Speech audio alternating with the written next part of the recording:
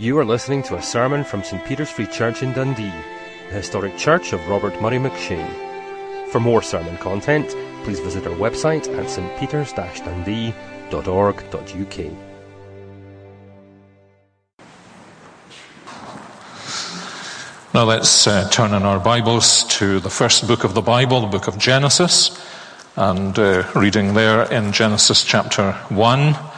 I forgot to look at the church Bible at the back, but I believe it's on page 4 if you need that help.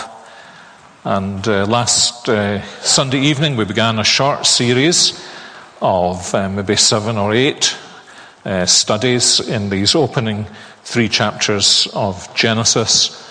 And I want us to read in Genesis chapter 1 some words from the beginning of the chapter.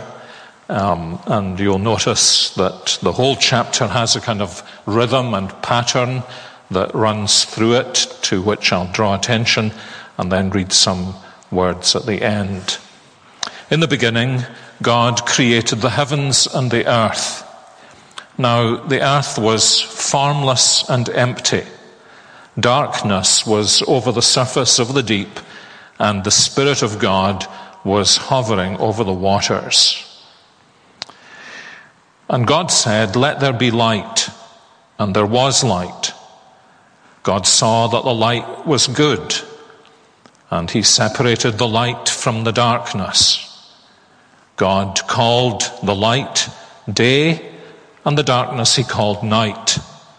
And there was evening, and there was morning, the first day.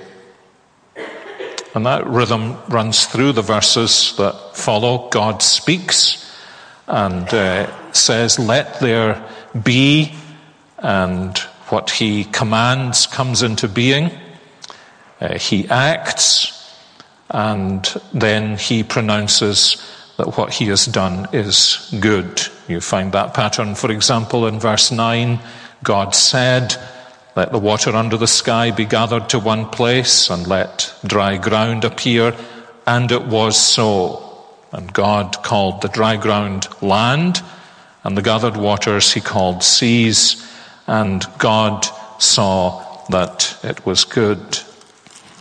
And that pattern continues right through to verse 25.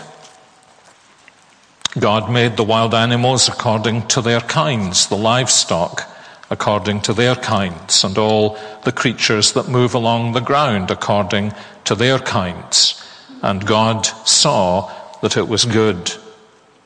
Then God said, "Let us make man in our image, in our likeness, and let them rule over the fish of the sea and the birds of the air and over the livestock, over all the earth, and over all the creatures that move along the ground." So God created man in his own image. In the image of God he created him. Male and female he created them. And God blessed them and said to them, "Be fruitful and increase in number. Fill the earth and subdue it." And then eventually in verse 31, God saw all that he had made, and it was very good. Last time we noticed something that actually is very obvious about the first chapter of the book of Genesis, but in some ways it's so obvious we almost never notice it. We tend to read the book of Genesis and then the rest of the Bible thinking that what we have is the presentation of God as the Creator and then God as the Redeemer. And truly, that is how God reveals himself. He reveals himself here in the events described in Genesis 1 as the creator of the cosmos. And then he comes to his people, various contexts of privation and bondage, and he delivers them, and that pattern continues until we find the grand deliverance of sinners like ourselves through the person and ministry of the Lord Jesus Christ. But the people who first read the book of Genesis did not see it that way. Just as it would be true to say that Christians tend not to see it that way. We do not come to know God as the Creator and then come to know Him as the Savior. We come to know Him as the Savior. And then, because we have come to know Him as the Savior, the truth unfolds to us that the one who has come to be our Savior is actually our Creator. That's even more obvious, isn't it, in the Gospel? The Apostle John, for example, did not first of all come to know Jesus as his Creator. He came to know Jesus as his Redeemer. And then, discovering his greatness, he was later able to share his testimony that this Redeemer was actually the Word of God, who was in the beginning with God, through whom God had brought all things into being. And in many ways that helps us to understand what it is that Moses is doing for us when he recounts the narrative in the first chapter of Genesis. Just as there is a wonderful liberation in the life of the Christian believer who comes to realize that his or her Savior is actually the Creator of the entire universe. That actually transforms the Christian life. That is why actually it is so sad that sometimes Christians who have trusted in Jesus Christ have turned their backs upon the world that Jesus Christ has made. They have closed off certain disciplines and activities.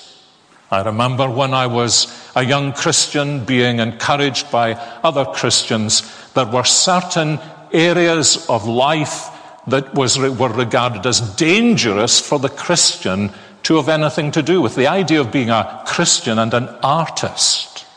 The idea of being a Christian and a businessman. The idea of being a Christian and a scientist. The idea of being a Christian and almost anything except a minister or a missionary would raise suspicions about your spirituality.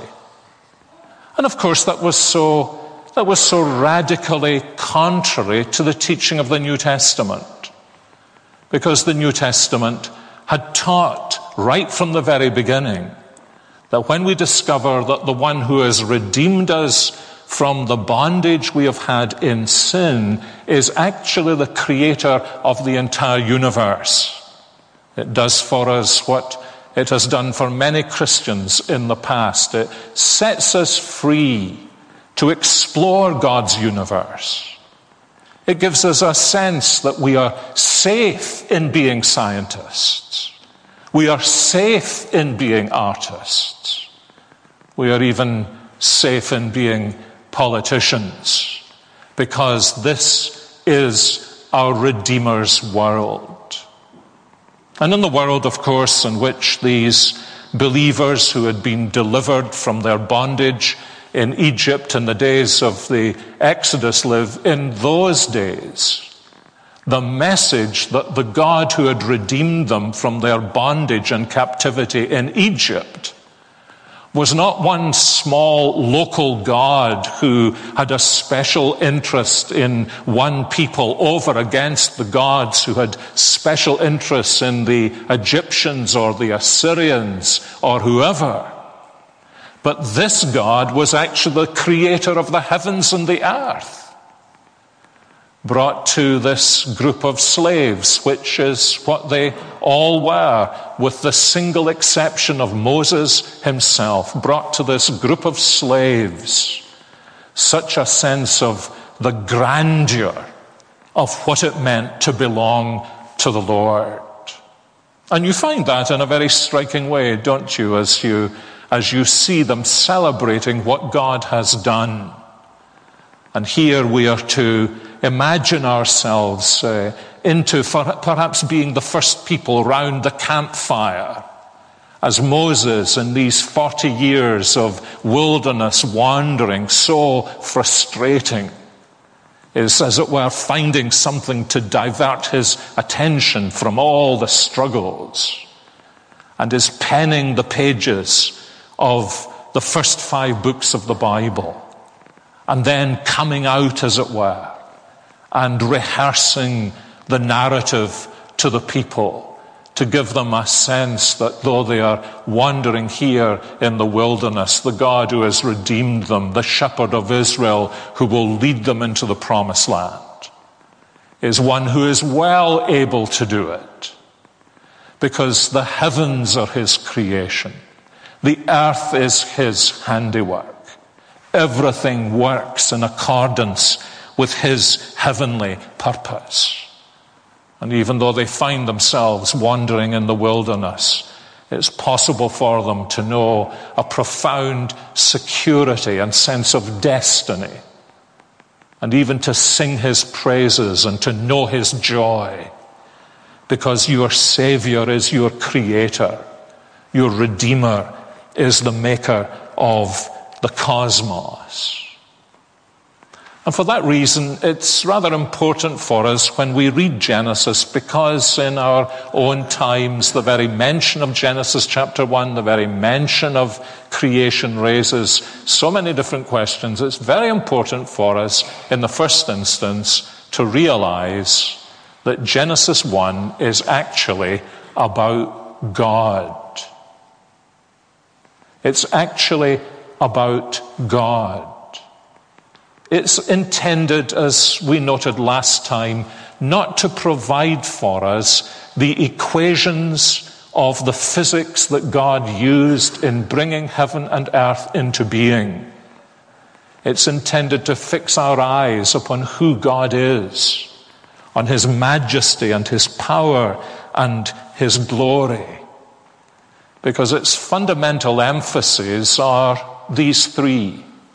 First of all, that this world is a divine creation. Secondly, that this world is a personal creation. And thirdly, that this world is a good creation. And that because of the character of God the Creator, because of the personhood of God the Creator, and also because of the supreme goodness of God the Creator. This is Christianity 101. This world is a divine creation. That's why if you read down through the first section in the book of Genesis, you'll notice, if my arithmetic is correct, and I've counted twice, although that's no guarantee, there are 30 sentences that begin with God. So even if you just listen to Moses round the campfire retelling the story, the rhythm would be, God did this, God said that, God spoke this, God called that, God thought this. You can almost sense the drumbeat of the footsteps of God moving through the community and raising their eyes to this fundamental principle that actually this world is a creation, and it has been created by the God who is the Redeemer of his people. And this is expounded in a very particular way. There are some details in Genesis chapter 1 that I think would have had very special significance to the people for whom Moses was writing. Remember, they had come out of Egypt. They had been surrounded, as in some senses we are being increasingly surrounded, by paganism, by the worship of the creation rather than the worship of the Creator. And Moses here indicates to the people that the God who has redeemed them is actually the one who created the things, the creatures, that the Egyptians thought were their gods. Scholars often point out the interesting thing that when Moses describes the creation of the sun that governs the day and the moon that governs the night, both of which were regarded in the ancient Near East as themselves gods, he doesn't even use the ordinary names for sun and moon. These amazing creations of God he treats as though they were absolutely trivial to him. He speaks and he creates a light to govern the day and a light to govern the night. And all of this atmospherically, psychologically, theologically, emotionally is delivering the people from this sense that they are in bondage to the order of reality around them. And fascinatingly, this is very interesting actually in the light of the fact that most popular newspapers today give more space to astrologers than they do to gospel ministers. Isn't that true? More space to astrologers than they do to gospel ministers. And when Moses mentions the creation of the stars, it's almost as though he's saying, actually, I almost forgot to say, and he made the stars. And he's speaking into a world where people are... Have you ever met anyone who actually believes that stuff? There are people who believe that stuff. Indeed, some of the people who write that stuff actually believe that stuff. That our lives are controlled by the stars, that there is a kind of astral determinism that controls your life. And it leads you, of course, into bondage. You daren't step out of your astrology forecast for the day. Those of you who may be English literature majors remember that great passage in Shakespeare's Julius Caesar. When is it Cassius? I should have looked this up. Is it Cassius who says, he doth bestride the narrow world like a colossus, speaking of Julius Caesar, and we petty men peep under his huge legs and walk about to find ourselves dishonorable graves. The fault, dear Brutus, is not in our stars. Now, why do you say that? The fault, dear Brutus, is not in our stars, but in ourselves, that we are underlings. Why did he say that? Because he lived in a world where people thought their destiny was controlled by the stars. There was a kind of determinism from which they could never escape. And as some of you know, part of the famous mythologies of the ancient Near East gave an enormous place to the role of sea monsters in the events and the crises and conflict of the creation of the world. And Moses is helping the people to understand. These are just the bath toys that God has placed in the sea for the amusement and joy of his children.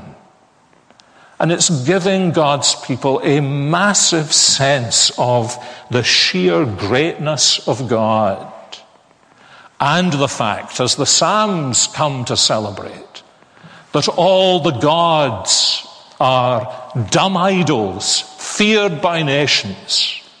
But our God is the Lord who has made the heavens and the earth. Now you see what people had done. They had done already at the time of the Exodus and these ancient religions. They had, as Paul says in Romans 1, they exchanged the truth about God, the Creator, who had made himself clearly known in the beauty of his creation. They exchanged the truth of God for the lie. And they ended up worshipping, serving the creature rather than the Creator. Now, why is that so significant? It's particularly significant in our times because it teaches us a very great lesson. That when men and women of every race or any category of society turn their backs on the true and living God who made heaven and earth, there is only one thing left for them to worship, and that is the creature. That is the creation. That's one of the reasons, incidentally, why you will find people who are what we would call neo-pagans, who are passionate about saving whales, but often are equally passionate about aborting babies. Why is this? Because they find themselves worshipping the creature. It's all they've got. They've turned their backs on the living God. They were made to worship him. And so at the end of the day, you've got to worship something. As we were reminded this morning from Ecclesiastes, God has placed this burden in every human heart. He has set eternity in our hearts. So we can never be satisfied with the creature. Never, ever be satisfied with the creature. And so we find when we turn our backs on the living God who made heaven and earth, for whom the creatures are but his playthings, the toys that he enjoys his children to watch and to see, when we turn our back on him, it's very interesting what happens to us. I think in the Western world we don't know enough about our own history to understand that before our peoples came to faith in the true and living God in Jesus Christ, we were nature worshippers. And so it shouldn't surprise us that when we turn our backs on the true and living God, we don't just go back to that old decent way of life we assumed there was there before the gospel came. We go back to a kind of desperate paganism, because we discover there is nothing in all the world that can satisfy our deepest longings for the Creator who made us and set eternity in our hearts. And so there's a wonderful thing to know, a gloriously liberating thing to know, that the one you came to in simple faith for the forgiveness of your sins, was that true of you? It was true of me. The only reason I came to Jesus was I needed to have my sins forgiven. Or with these people, they needed to be set free from their bondage. Just as someone today might come to Jesus because they needed to be set free from their bondage to some addiction or another. And then you discover he is infinitely greater than you ever imagined. And he is actually the creator of the heavens and the earth. And if your Savior is the creator of the heavens and the earth, you belong to that kind of individual who can have absolute poise and assurance and peace and joy in this universe, because its creator is your Savior. Second thing that Moses emphasizes for us is that this world is not only a divine creation, it's a personal creation. That is to say, it was brought into being by an infinitely great person, the living God. And so it has all the marks of personalness about it. Actually, that's the way he describes creation here in Genesis chapter 1. As you read through these verses, which I hope you'll do again at your leisure, you can almost see God personally at work. Everything he does is thought out as though by a person, because he is a person. Everything he does is designed as though he had a purpose, because he does have a purpose. And you can almost see him at work. The way Moses describes it actually is very beautiful and very much the activity of a person. For example, you'll notice that in the first 3 days, God deals with the darkness and the formlessness and the emptiness of the original creation. God brings the cosmos into being, verse 2, but the earth was formless, empty, and dark. And the first thing God does in these first 3 days is he deals with that. He reverses the darkness and says, let there be light.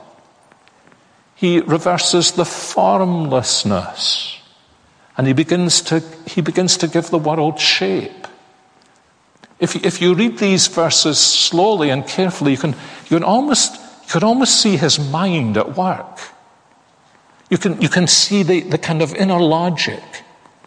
Now, if at the end of the day I'm going to make man as my image, which is where he's going in this creation, that's why there's a kind of pause after he has made everything else and made creatures after their kind. There is a pause, and the introduction of the creation of man is entirely different from everything that's preceded it. And you see, that's what he has in view, and so you can see his mind at work. If I'm beginning with shapelessness, emptiness, and darkness, and what I'm going to do is produce a man, then it's like doing a jigsaw puzzle, isn't it? If you're intelligent, you don't begin the jigsaw puzzle in the middle, you begin the jigsaw puzzle at the edges. And then you work in, and the pattern begins to develop. And so he sheds light in a dark world. Interestingly, before the creation of the sun and the moon, he sheds light in the dark world. It's the prerequisite for everything. And then he begins to shape things. And the formlessness becomes this beautiful form of the heavens and the earth and the sea and the sky. And then in days 4, 5, and 6, he begins to fill it. He begins to fill the heavens and the earth. And then as the picture is being filled in, you get to, maybe it's more like a tapestry than like a jigsaw puzzle. You eventually get to what is going to lie right at the very center. And that is the creation of another person. You see, nothing he has created before the 6th day is a person. There's vegetation, there are trees, there are fish, there are sea monsters, there are animals, there are birds flying around in the air. But you see what he really wants to do, because he himself is a person. He wants to put a little person in the middle of all this. Now, why does he want to do that? Now, here's the next great thing for the Christian believer to understand. He's doing that because he's making this world yes, he's doing it for his own glory, but he's making this world for men and women. He's making this world for men and women. Some of you who belong to the age category that our minister distinguished this morning in prayer in a kind of those who are old and the rest of us. Those of us who are old may remember a pretty sensational news item about 31 years ago, when the professor of mathematical physics at Cambridge University left his hugely distinguished chair in the university to go and study theology and become a minister. It was a minor sensation. His name is John Polkinghorne, Sir John Polkinghorne, hugely distinguished individual. He has said many a time when people have asked him, why'd you do this? He said, how would I know? Mathematical physics, he says, is a young man's game. 50 years old, thought I could serve the Lord in some other way. And in due course, he became a distinguished, not only mathematician, but also theologian. Now, the reason I mention this was because I happened to see an interview on television with him when they sent along a rather brash and arrogant young, I think it was BBC reporter, who knew so much more than John Polkinghorne could possibly have known, and derided his faith. How could somebody who knew so much about the sheer vastness of the universe, how could he possibly think that God had made man to be so significant? And I remember seeing this Michelin Man boy being punctured just by a sentence of John Polkinghorne when he said to him in a very gracious way, he said, "Young man," he said, "young man." Now, if you're at Cambridge, you speak out of the side of your mouth, Doctor. "Young man," he said, "the sheer vastness of the universe is the necessary presupposition for the existence of man." And that's true. Apparently, that's true. Were it not so vast, so complex, so intricate, so amazingly balanced. This is why, of course, the secular humanists are desperate to find life somewhere out there. Because it's just so stubbornly extraordinary that we exist. As one famous physicist put it, he said, "The more I examine the universe and the details of its architecture, the more evidence I find that the universe, in some sense, must have known we were coming." Isn't that good? The universe, in some sense, must have known we were coming. He's not saying that as somebody who believes Genesis chapter 1 or Genesis chapter 2 or Revelation chapter 22. He's saying that as he examines the absolute amazing world in which we live, in which there are persons. And we all understand, all these beasties that are in the 1 square inch of our skin, they are not persons. We all understand, if you're a cat lover or a dog lover, they're not persons. I'm sorry to disappoint you if you thought it was true, but your dog is not a person. You can train it to mimic and do all kinds of things. You can get your budgerigard to say, "Pretty Polly." I had one once who did that before she took her own life by screwing her neck in the bars.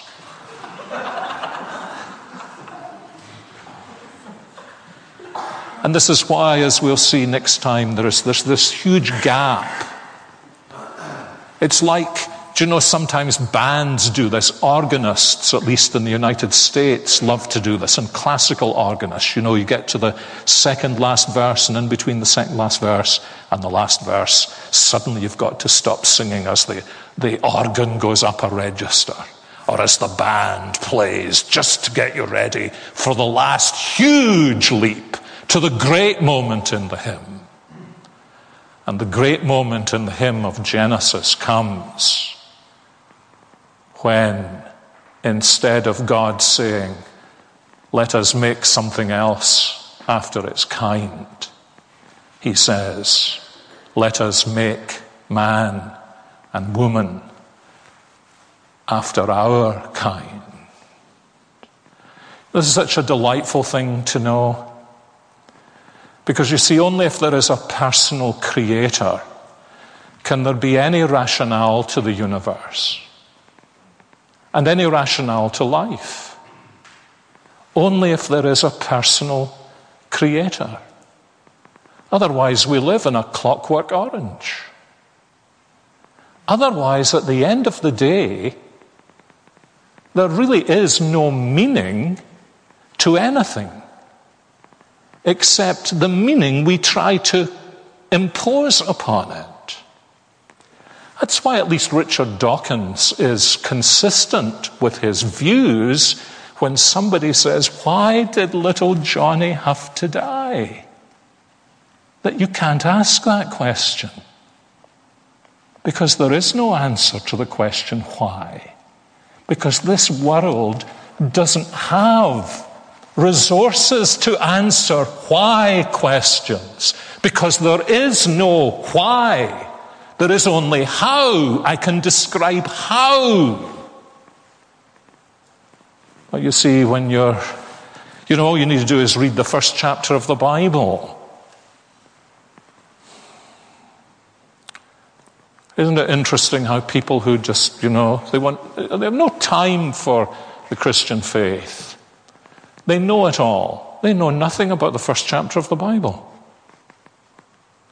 Yeah, if you ask them, take me through the first chapter of the Bible, explain what Moses is saying here. They have no idea what Moses is saying here. But what Moses is saying here is, only a personal God could create a world with meaning and a world with beauty, like this world. And the simplest believer, I find this frankly absolutely thrilling about the gospel. The simplest believer has in his or her hands the ultimate secret of the whole universe and the secret of the meaning of life. The one who has redeemed me is actually the one who has created everything for me. But why has he created everything for me? Well, he's created everything for me, that is, for us, in order that we might give all praise and glory to him. What's he doing here? What is God building here? Do you know, it's interesting in the Bible, wherever the Spirit of God is involved in a building project, what he's doing is building a temple. It's just an interesting fact. Wherever the Spirit of God is involved in a building project, he seems to be a temple architect. There are different kinds of architects. But the Spirit specializes in creating temples. When do we read about the Spirit operating again in the first books of the Bible? When he comes and he gives individuals, Bezalel and Aholiab, special gifts to be able to create the beauty of the tabernacle.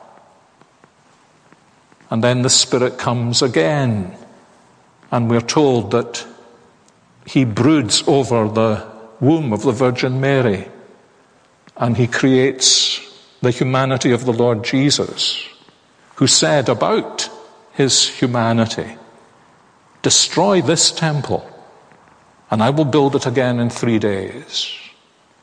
And then he comes upon his people and he turns us into what?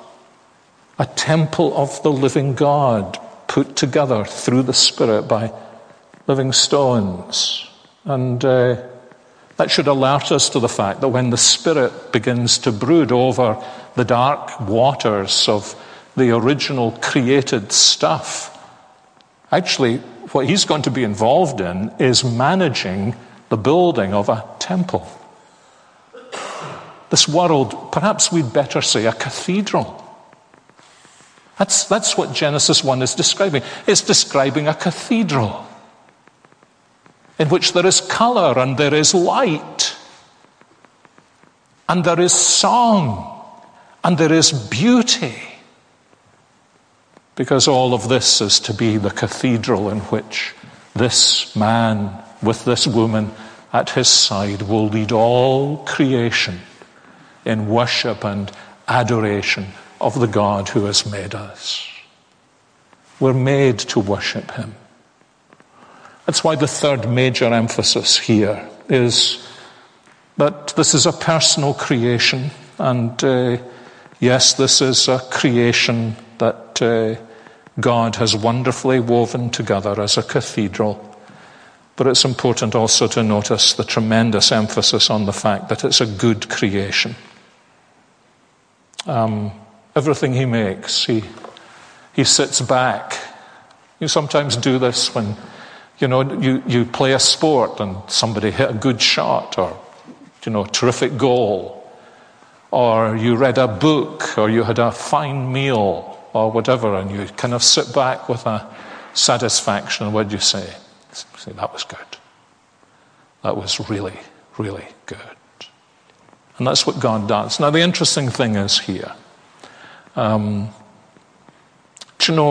question, what is good, has been one of the major problems for mental philosophers for thousands of years. And they've not been able to arrive at any kind of agreement about what is good. But when you think about Genesis chapter 1, there's only one reality in Genesis chapter 1 that could be the measure of good, isn't there? It's God himself. Good is what is consistent with God's character and pleases him. And this world is good. And he has made us consistent with his character, little persons, reflecting his infinite person, so that we would be able to. Now, the animals can't say this. I don't know what they think when they chew the grass in the Garden of Eden. But Adam and Eve are able to look round and say, boy, this is really good. This is really good. Now, I know there's been a fall, but don't you find it interesting that most people today think the greatest problem with the Christian faith is the problem of evil? And that will often be used in arguments. How can you believe in this Christian faith when there is evil in the world? Very few, if any, of those people have thought long enough to realize that actually the secular humanist has a far greater problem. Far, far greater problem. And that's the problem of good. You notice how secular humanists, when things go wrong, if they want to speak about God, they will say, why did God not interfere? But they never want God to interfere at any other time in their lives. Radical inconsistency. And there's a great problem. Actually, most people think this is a good world, don't they? Without ever thinking, that's a big problem to me. That's a huge intellectual problem. Why should there be so much good? Why should it be this way? And actually, there's no answer except to say it just happens to be this way. And if you're going to say it just happens to be this way, oh, you mean when you say good is, I kind of like it this way. And so you're not really able to say about anything, that's bad, if somebody else says, but I like it this way. Isn't that the case? And you see here is the humblest Christian believer, and what does he understand? He understands that in a good world, it is possible through biblical lenses to understand why bad things happen. But in a world without God, there is no way to explain why it is that anything good happens, or for that matter, anything bad.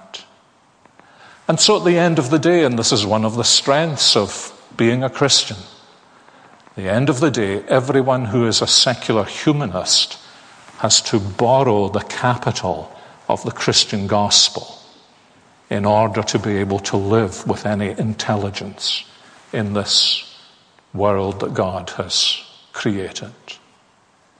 Otherwise, there is no ultimate rationality. There is no ultimate good or evil. There is no ultimate purpose. There's just biological determinism. You do what you do because of the wobbly stuff that you're made of. And all the things that you think have meaning, they have no meaning whatsoever. Why? because there is no meaning. All there is what there is. And please don't ask me where it came from. Remember when I was a young student, I think I was maybe 17, it was Christmas time. I was wandering through the bookshelves in the university bookshop. I had a psychology professor who was, if I remember rightly, the vice chairman of the British Humanist Society. I would have recognized her rather unpleasant voice anywhere, inside or outside the lecture room. She was by far the dullest one I'd ever had. Christians can be dull as well, incidentally, but she was truly dull. And over the bookshelf, I heard her say to one of the shop assistants, very conspiratorially, "Do you sell Christmas cards here?" I wanted to jump over.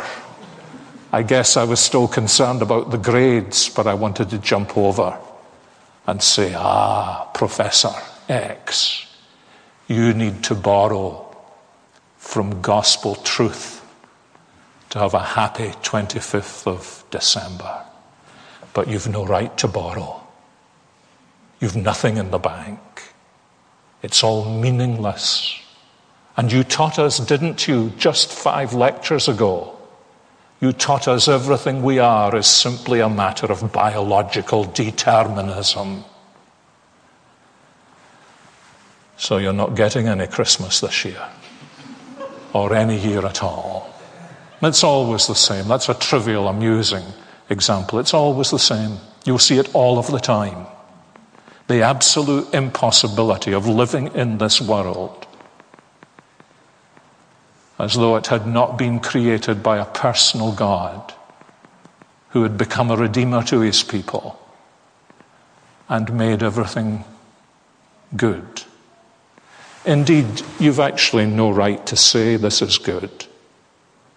All you've a right to say is, I like it, even if you don't. Have you any sense of what that ethic would do in our society?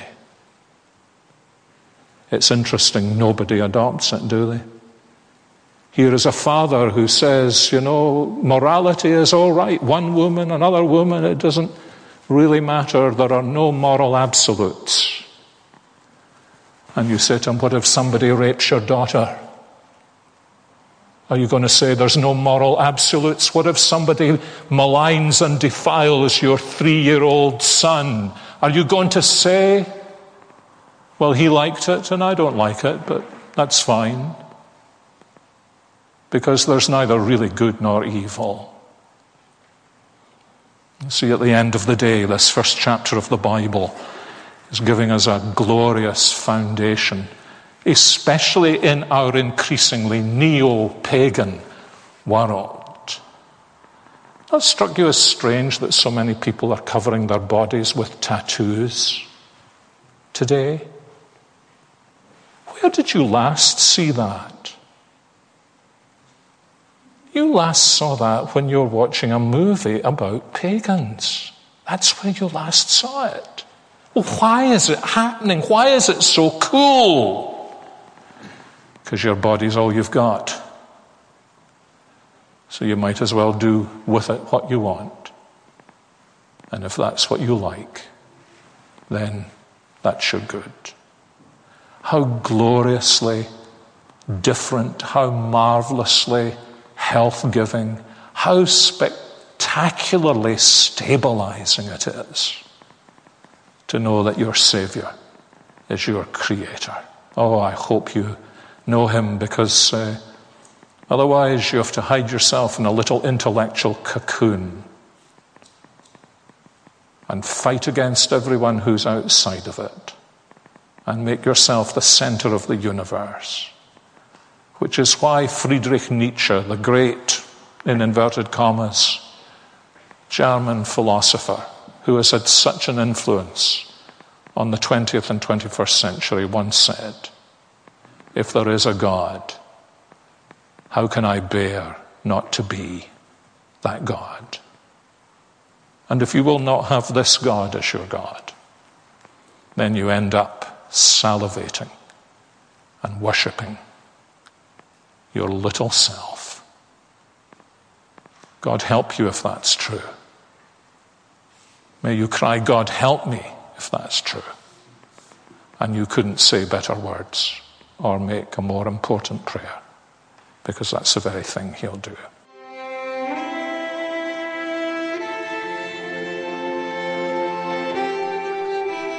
Thank you for listening to this sermon from St. Peter's Free Church in Dundee.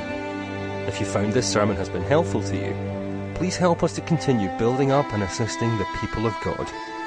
Visit our website at stpeters-dundee.org.uk. For information and training on persuasive evangelism and how to share your faith biblically, please visit the website of Solas, the Centre for Public Christianity, at solas-cpc.org. Once again, that website address is solas-cpc.org. Thanks for listening.